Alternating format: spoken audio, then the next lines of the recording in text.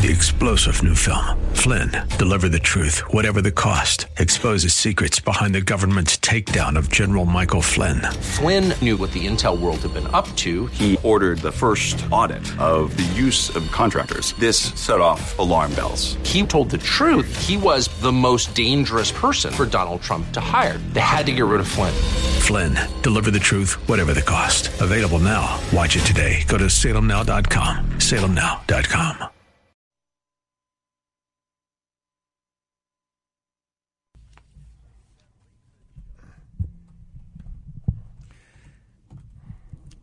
The quote from Charlie and the Chocolate Factory is, "And so shines a good deed in a weary world." And I always think of it on a cloudy day because I've kind of changed it. So shines a good deed on a cloudy day. It's actually from Shakespeare and the Merchant of Venice. And on a cloudy day like today, Hugh Hallman showing up in studio. I've been looking forward to it all day. It is a good deed that you have shown up in this weary world. And dreary day, Hugh Hallman, the former mayor of Tempe, an attorney, educator, and civic activist. He joins us every Tuesday to discuss and debate the world with us, and it's a delight to have you here, Hugh. Thanks for being with us. Well, thank you for the honor and privilege. It's given great glow to my day.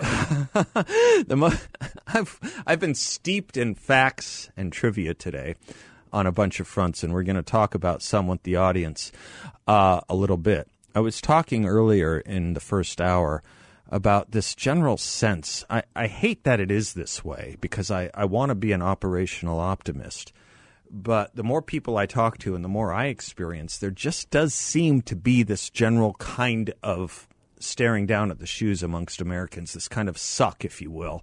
And we see it in everything from retail services to the service economy to even the supply chain and customer service and almost every area of life. Things seem to have sucked, and it's been a thesis of yours. Things seem to suck now in a way they didn't used to. And it's been a thesis of yours, Hugh, probably based on centuries of wisdom, philosophy, and other intelligence. Thanks for looking at me and suggesting that that's my age. No. I mean, if I can quote Aristotle, who's older than you quoting Kant, we're in good shape because you're older than me. So, but based on centuries of wisdom, probably, but a philosophy you talk about a lot is that it can take decades to build something, and it can take a day or a week or a month to destroy it, and it's not so easy to build it back. It's not so easy to flip that switch once you realize the mistake. I mean, even Rudyard Kipling talks about it in his poem If, about, if you can watch what took you years to make being torn down in a moment.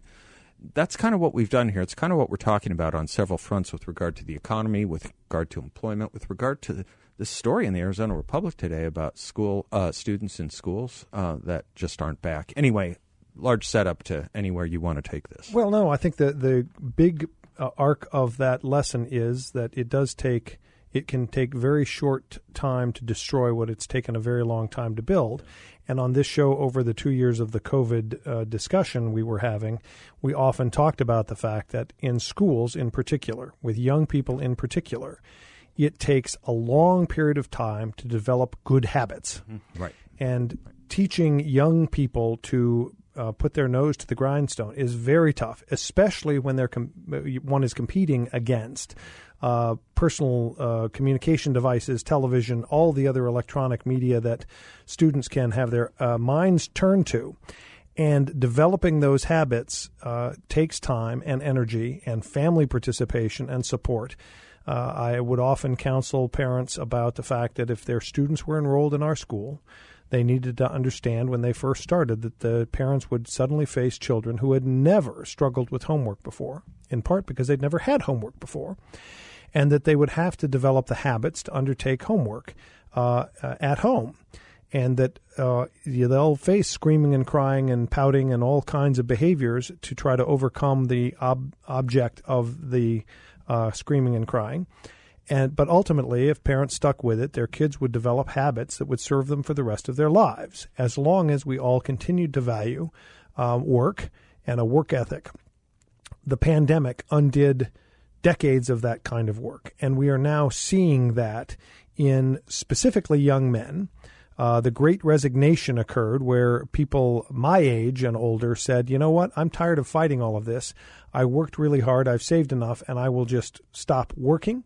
But that also infected younger people, and we have, for the first time in our history, a huge chunk of the sort of 25 to 54 age males who are now sitting on the couch at home, relying on family members and whatever wealth they stacked up during the pandemic. Well, why do I say that they stacked it up during the pandemic?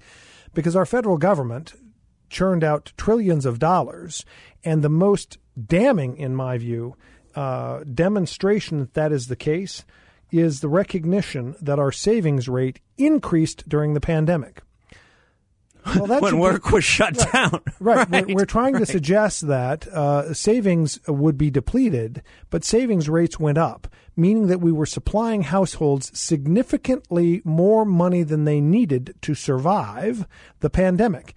All on the guise that we were supplying it to help them survive the pandemic. But that saving rates doubled from 2020 to 2021 tells you exactly this point, that we took $2.5 trillion and dumped it into people's bank accounts. Well, that's a lovely thing to do.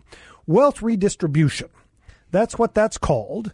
And there's a political philosophy that survives on that notion that you take from those that have and give to those that have not.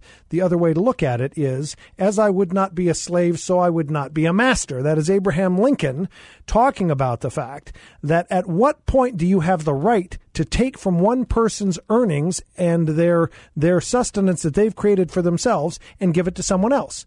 Now, I'm a rhino, some would yell at me, because I recognize that in our society we have a social contract in which we've all agreed that our government will be created to solve certain kinds of large problems that have free rider and moral hazard issues to them. That is to say that none of us has an incentive to do it alone, but together we do have an incentive. And that incentive, even taught to us by Ronald Reagan, was twofold, that we need a social safety net to provide those who cannot provide for themselves sufficient wherewithal to survive and have a decent life. But he also understood if you pay people too much to be poor, they will continue to be poor. If you pay people enough to be poor, they will be poor. That is to say, you supply enough resources to eliminate the incentive to take care of oneself. And my big picture lesson comes from decades of working in Habitat for Humanity projects. That was a great object to demonstrate that a hand up is fine. A handout is not. The difference is this, that if you help somebody learn the tools and techniques to take care of themselves and assure that you don't supply enough sucker that they will not take care of themselves, you will help build a human being into their own humanity. But if you provide too much, you will deny that person their very humanity. And that's what we have now done. We shoveled out $6 trillion, and now we have a whole generation of young men sitting on the couch at home playing their video games and with their iPhones, not doing their job and living off the extra money dumped into bank accounts that was unnecessary. That's clear. And undoing those lessons will take us years, if not decades. Well, this is why you have an employment problem. We don't have an unemployment problem. We have an employment problem.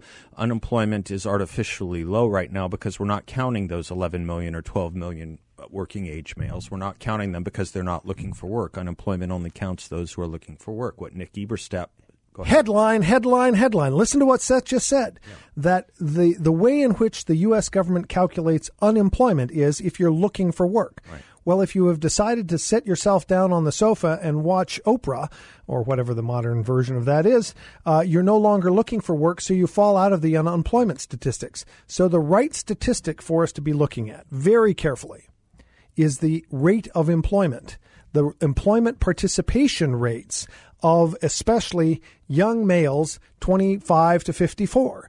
The White House is crowing about how low it's driven unemployment. Right. That's irrelevant currently. Anybody who goes to a grocery store or to a restaurant or seeks any other kind of service sees the desperation in employers who are trying to keep small businesses alive, and they cannot get employees, not because they're underpaid, but because the competition they're against is the U.S. government having funneled trillions of dollars into people's wallets without any effort at all. I think the stat I read by Eberstadt is something like 2 to 3 jobs available for every one that is filled. So the next time you drive through McDonald's and you're a little bit surprised to see them offering $15 plus bonus and benefits for hamburger flippers and your jaw's on the floor, this is why your jaw should not be on the floor. We can't get people to flip burgers for $15 plus bonus and benefits. Because they're being paid more to sit on the couch. Right. That's exactly right. Hugh and I will be right back.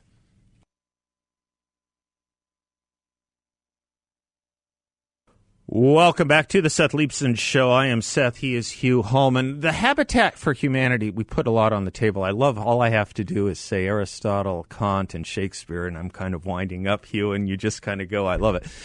But the Habitat for Humanity example that you raised has an analog with some of the more successful school choice programs too, doesn't it? If I'm not mistaken, that when, at least the last time I looked at this, the more successful school choice programs in both Arizona and in other parts of the country required someone to pony up a portion of it. So when people said, well, $8,000 or whatever the quote-unquote voucher isn't enough to pay for the tuition, that's exactly right.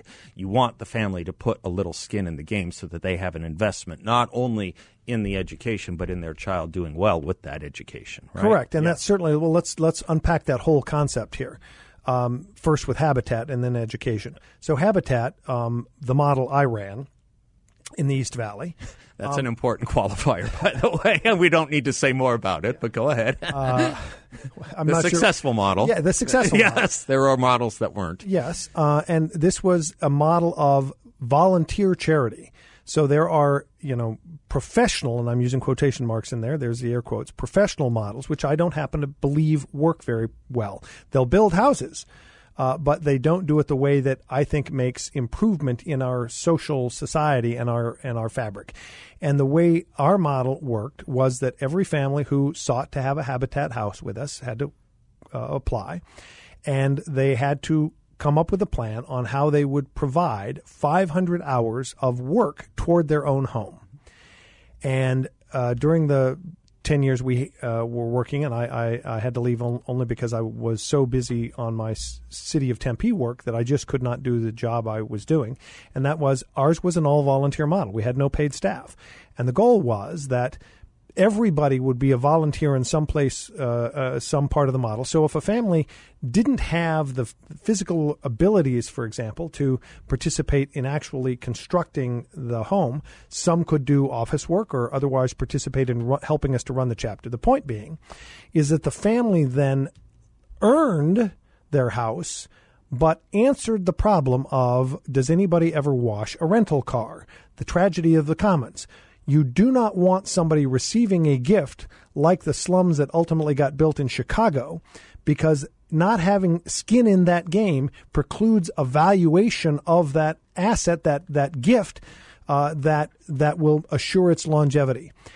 And it's even worse, because I wrote all the legal documents then that would sell the house to the family. So once they spent 500 hours, they then had to buy the house at no interest over a 20-year life of a loan, and that loan would allow the family, after the first 5 years, to earn 1/15 of the equity over the following 15 years.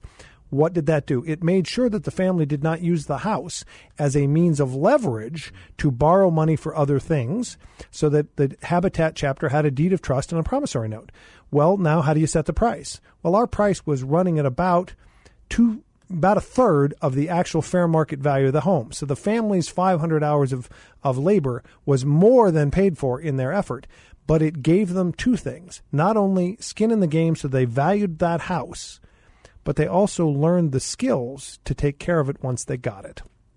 So if the towel bar comes off the wall in the bathroom, they knew how to fix the drywall. And they gave a damn about it. And gave a damn about it. They're not washing a rented car. Correct. And in addition, the object lesson of this was, for me, I would sit with the families and go over all the paperwork and explain that, if you don't make the payment, the chapter can actually take your house. It would foreclose out your house. During the 10 years I was involved in ultimately 26 houses built, there was a single late payment, and that's because the homeowner was in the hospital, and she still got it in a day late. Wow. And that spoke volumes about the impact this program was having on these families and their children. On the school choice piece, legally, schools cannot require a family to put in cash. They can merely ask, and ask that everybody participate. When I was running our schools, I also was cognizant of the fact that there were families that couldn't afford to put in money. So I always had other things that families could participate in so that they were part of that community. And we never touted who was giving money and what amounts. It was all about you give what you can. But the point was to have skin in that game as well, so that the kids and the parents and the families were all invested in that school in a very real way that helped drive family participation, and particularly parental participation in their kids' education and understanding of it. I can only stand by the records. We were often accused of, cherry-picking kids. The right answer is wrong. Tempe Prep and its schools had to select students based on lottery. So students and their families would apply, and all of those names would go into a computer program system that would then randomly select the students in order, and the students who did not get into the open class spaces were on a waiting list. And during my tenure, we had dozens and dozens and dozens of kids for every single grade who were hoping to get into the school.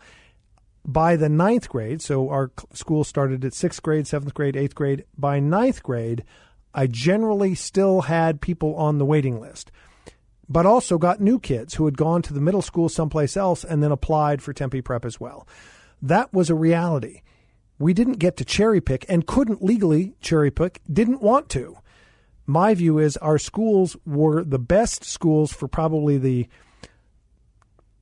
10% to 90% because we didn't have the special programs that really are necessary for kids in great need on the low end of the intellectual ability scale, and those at the very top who could get extra programs. Now, we ran many extra programs for lots of kids, but the true proof in that pudding is that Tempe Prep and the prep schools generally, by the time I left, we were ranked 15th best in the country by U.S. News & World Report, and the state of Arizona ranked our graduation from colleges and universities as the highest in the state of students graduating within 6 years of their matriculation into university and college by a couple of percentage points over every other school. That was supported by, and I am blessed to have had great colleagues at the Tempe Union High School District and the Tempe Elementary School District, because arguably I was stealing their kids. Right. They were happy that we existed and could add to the competition in the market that could help them drive improvements in their own schools. And those two, the superintendents of those schools, were crucial to our success. And I think I was helpful to their success as well. I'm glad you landed there because it takes us back to a story I did want to get to about school absenteeism, if you don't mind. So I was interested to see in this Arizona Republic story today.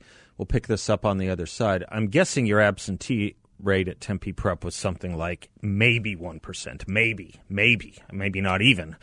But I was – go ahead. No, it's something we need to talk about when we come back because that is an example of the lessons that have been learned and unlearned as a result of what we did in COVID. Right. And the terrible damage we've done to kids that we really should talk about. Right. That's where I want to spend the bulk of the rest of the hour with you, Hugh, because people might be interested to know. I'll just give them two stats. Before COVID, we had a general 12% absenteeism rate in our public schools here in Arizona.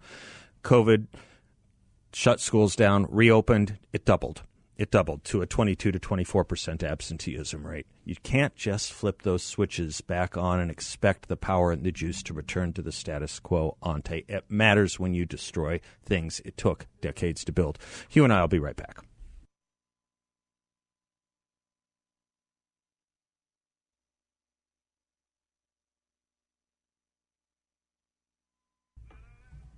Hugh Hallman is my guest, educator, attorney, civic activist, any number of great things. Running partner. Gosh, we've been doing some great running together lately, too. And you did a great half marathon over the weekend. Congratulations to you on that. When's your next one?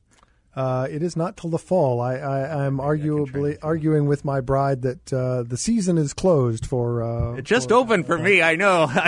We'll still run our 10Ks. The weather's good for me. It's too hot for you. It's just warm enough for me. So schools.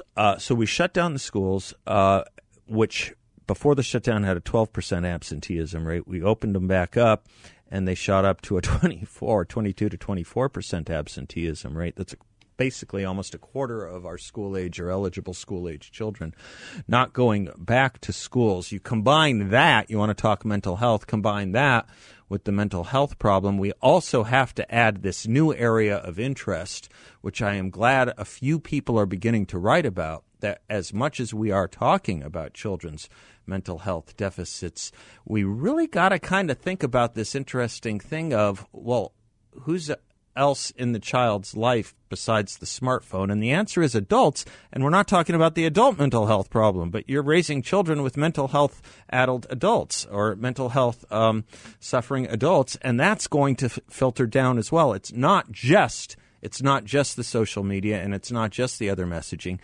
It's at a time, psychologist Peter Gray writes, it's fascinating to me, and it's eminently true. It's at a time, a period in which young people have been subjected to ever-increasing amounts of time being supervised, directed, and protected by adults. I was mentioning this yesterday. If you think about it, kids have never spent more time with adults in recent history or memory than they do now. So, of course, they're going to suffer the downwash or backwash from what is going on in their adult communities because they are spending more time with these adults who, as I say, are suffering their own addles. Well, I would argue that that's actually part of the reason why we have chronic absenteeism in schools, is that parents are now identifying with their children's own psychological dishevelment and do not want to feel like they have to send the kid to school when they do not want to go to work themselves. And so now we have increasing, it's not just in schools, we have increasing absenteeism in work. Oh, I'm going to work from home. Now, do some people do that very effectively? Certainly. Do some people not do so? Yes. I was in a huge fight with my youngest son about the fact that increasing numbers of employers are using all kinds of mechanisms to spy on their employees to see if they're actually doing the work. And he was outraged at this. And I said, the challenge you face, son, and I believe this to be quite true, it's not that 90% of people aren't doing their job. It's that 10% aren't. And there are two aspects to that. Employers got to figure out how to solve that problem. But the piece that is often missed, and this is the part about school-age kids being allowed to stay home by their parents, it's that when there are just a few shirkers within the working environment, the resentments build by those who show up every day and work really hard, and they start saying, why am I doing this? That is the explanation for the Great Resignation.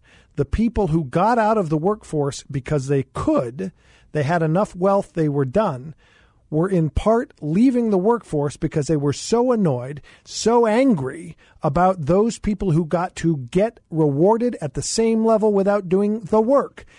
And so now you have the worst outcome.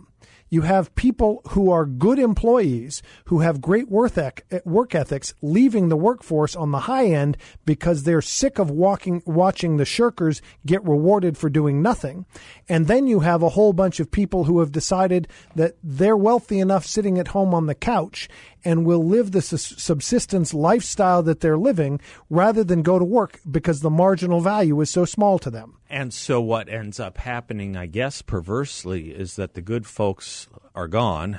The shirkers and, for lack of a better word, the bad folks stay, because why wouldn't they? Interesting you use the 90-10%, the 90% 10% contrast. I learned this is a fairly universally true figure, somewhere around 8 to 13% can take down the reputation of almost any institution. You know, we got to take a break. You know, I like the work of Eric Hanushek at Stanford. He's the one that figures out the costs of learning loss or the costs of poor teacher quality. That's where he first started doing his dissertation work.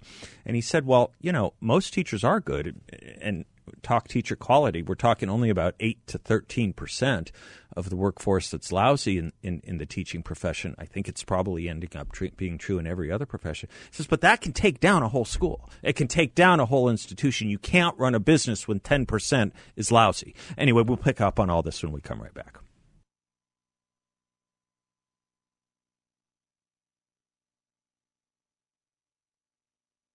Folks, how do you think the Biden administration is handling the economy? We've got banks failing, stock market volatility, a possible recession coming. If you could invest in a portfolio with a high fixed rate of return that's not correlated to the stock market or the Fed, wouldn't that be of interest? It's a portfolio where you'll know what each monthly statement will look like with no surprises. Your interest is compounded daily. You're paid monthly. There are no fees. You can turn your monthly income on or off, compound it, whatever you like, and no loss of principal if you need your money back at any time. This is a secure collateralized portfolio that delivers a high fixed interest rate. I'm talking about my friends at Y Refi. They're local. You can visit with them. I know them well. They're trustworthy, honest. You won't get a sales pitch. They leave that to Larry Elder and me. Y Refi is a due diligence approved firm that you can earn up to 10.25% rate of return. That's right, a 10.25% fixed rate of return. Check them out at investyrefi.com. That's invest, the letter Y, then refy.com, or give them a call at 888-YREFI34, 888-YREFI34. Hugh Hallman is my in-studio guest, attorney and educator. And we didn't do much on the international scene, but let's stay with where we are on the domestic scene for a while because, boy, there's a lot to it. There are depths to plumb here, especially on what I've been just consumed with, which is the work ethic in America that we shut down in a trice and cannot seem to turn back on.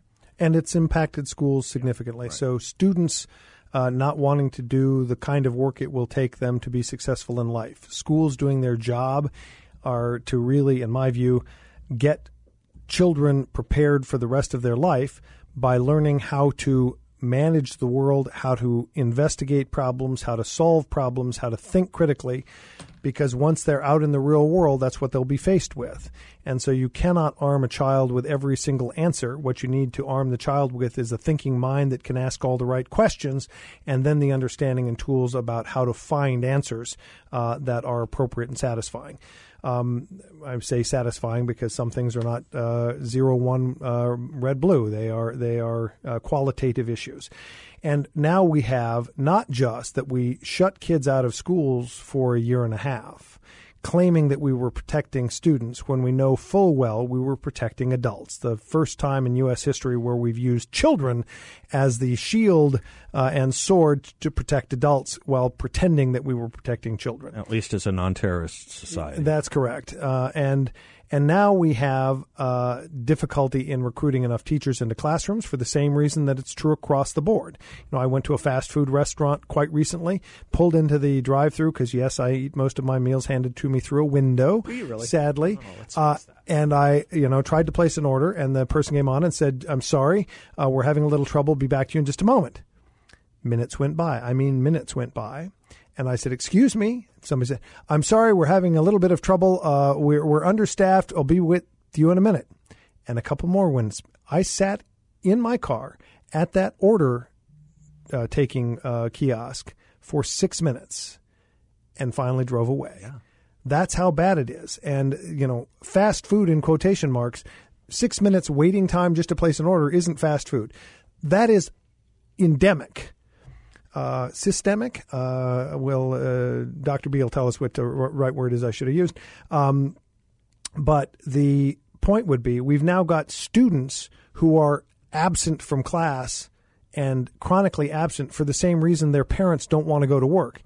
The handling of the pandemic generated so much anxiety and so much distrust of our own governmental system that I think there's the Jimmy Carter malaise problem here that, whip inflation now, we'll all get buttons, whip anxiety and depression now as the Biden administration's solution to the problems that have been caused by government overreaction.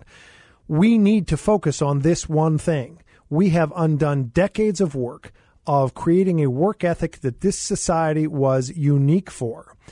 When one looks at the number of hours worked by Americans before the pandemic compared to any place else across the world, we're workaholics, relatively speaking, especially when you compare us to Western Europe. That is still the case, but everybody's taken a step down. And our society's wealth has been dependent on the fact that we worked very hard to create that wealth. So we would have the resources available to buy all the fun toys that the Democrats want to buy. That you get time off at work for pregnancy, you get time off at work for delivery, you get health care, all these other things. I'm not arguing against the benefits that our society has decided to provide. I'm telling you that we have to pay for those. And the way we have always paid for that and afforded the wealth this society has, whether or not you believe it's equally distributed, but the wealth that brought everybody out of poverty, the U.S. poverty that we cry about compared to the rest of the world is ridiculously wealthy.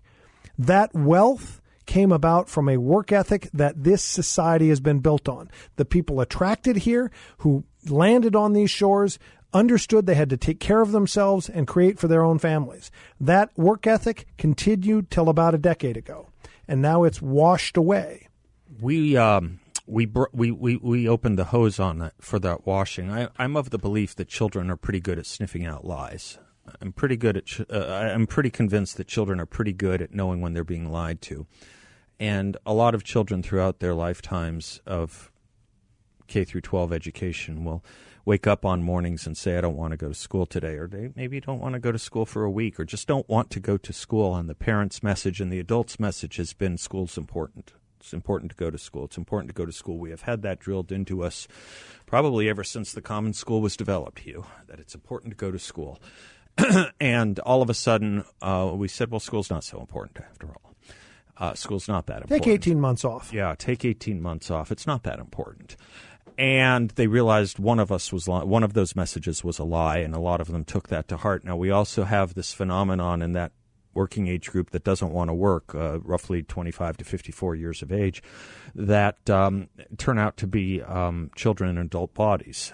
And we told them work was important. It's important to go to work. And then all of a sudden we said, you know what? It's not important to go to work, and we'll pay you not to work. And now we sit here, having removed the organ of success, having removed the mandate of effort and the operational mechanism that kept things churning.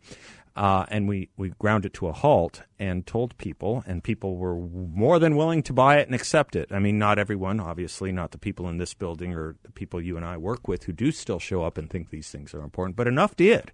And whether it's 24% of students or 25% of students in schools, or whether it's this army of 8 to 12 million eligible working age males who refuse to go to work these days because the government will pay them not to, and we've told them it's not so important anyway. And oh, by the way, 2 million of those are addicted to painkillers to help soothe the anxieties along the way. This is going to be something we are not going to egress from in about a year or 2 years. This is something I think we are going to have to learn to embrace as part of this new normal we all abhor for quite some time. I'll let you conclude on that when we come right back, if that's cool. I threw a lot at you there. I'm Seth Leibson. He's Hugh Hallman. We'll be right back.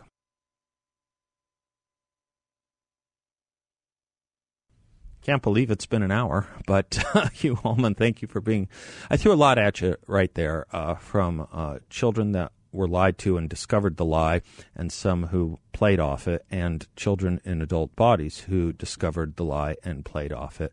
And we sit around and wonder what happened to the society. Well, society did this to them. It's another example of us being our own worst destroyers. The value of work is something I still believe in. My children would tell you, or my bride would tell you, that I'm a workaholic. But part of it is because I enjoy doing what I'm doing, and what I get to do includes all kinds of community work that adds value to my life. So let's not pretend that it is a giving soul necessarily. My soul is happy by the things I'm doing. That work ethic came from my parents, who demonstrated a work ethic to me that was valued. They both, having made the decision to get married and have children, made a commitment to that project that required that they work diligently. My father, as a school teacher, also was a coach, because he not only loved coaching, but it brought in extra money. So most of my life, my father would get up at 6 o'clock in the morning, be at school by 7 o'clock in the morning, and would come back by 6 or 7 o'clock at night. We'd have dinner, and he'd go sit at his desk and grade all of his papers till 10 o'clock at night. That was his school teacher life. That included weekends as well. But during the summers, because teachers didn't make all that much money in the 60s and 70s, he also worked in the farm fields in Blythe. So every summer he would go to Blythe and throw watermelons and cantaloupe. He worked in the farm fields picking watermelon and cantaloupe for those summers in the heat and being a farm laborer. My mother was a stay-at-home mom for much of my life, except that she also had jobs outside of the house to bring in extra money, and ultimately became a diesel mechanic and a whole bunch of other things. Those examples are fewer and farther between, and it's not being demonstrated currently to a new class of young people who instead are getting the lessons we've talked about through this hour, that it's not all that important to go to school. It's not all that important to work. And reversing those messages is going to take us a great deal of time. And my greatest sadness is this. We have a social program before us that says that it is wrong to impress upon people the need to work, that we cannot raise issues about somebody who chooses to work from home by sitting on the couch and playing video games, that those life choices are somehow sacrosanct and cannot be ridiculed or subject to ridicule. I'm afraid that we're going to have to change what we're thinking, and that the concept that everyone's life choices are acceptable will destroy a society. There are some life choices that lead us to good ends and some life choices that lead us to disaster. And the inability to tell the difference between those two things demonstrates that you may be unworthy of leadership. We have some of those people in Congress, some of them in state governments. We have some of them in local governments. That, ladies and gentlemen, is our object. We must work toward people leading us to good choices and good ends, and understanding who doesn't know the difference and should be shut aside and into the ash heap of history. Amen, Hugh. Thank you for that. Until tomorrow, I'm Seth Leibson. God bless you all. Class is dismissed.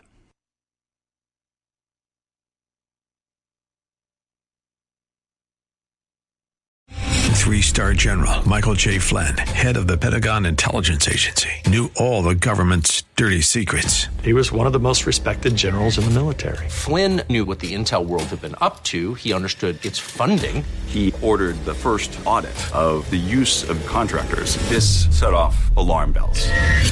The explosive new documentary, Flynn, Deliver the Truth, Whatever the Cost, uncovers the facts behind this scandal. Flynn told the truth. He was the most dangerous person for Donald Trump to hire. I find out the worst enemy that I'm going to face in my life is right here in America. They took my assessment and they wanted me to change it. And I was like, I'm not changing it. They had to get rid of Flynn.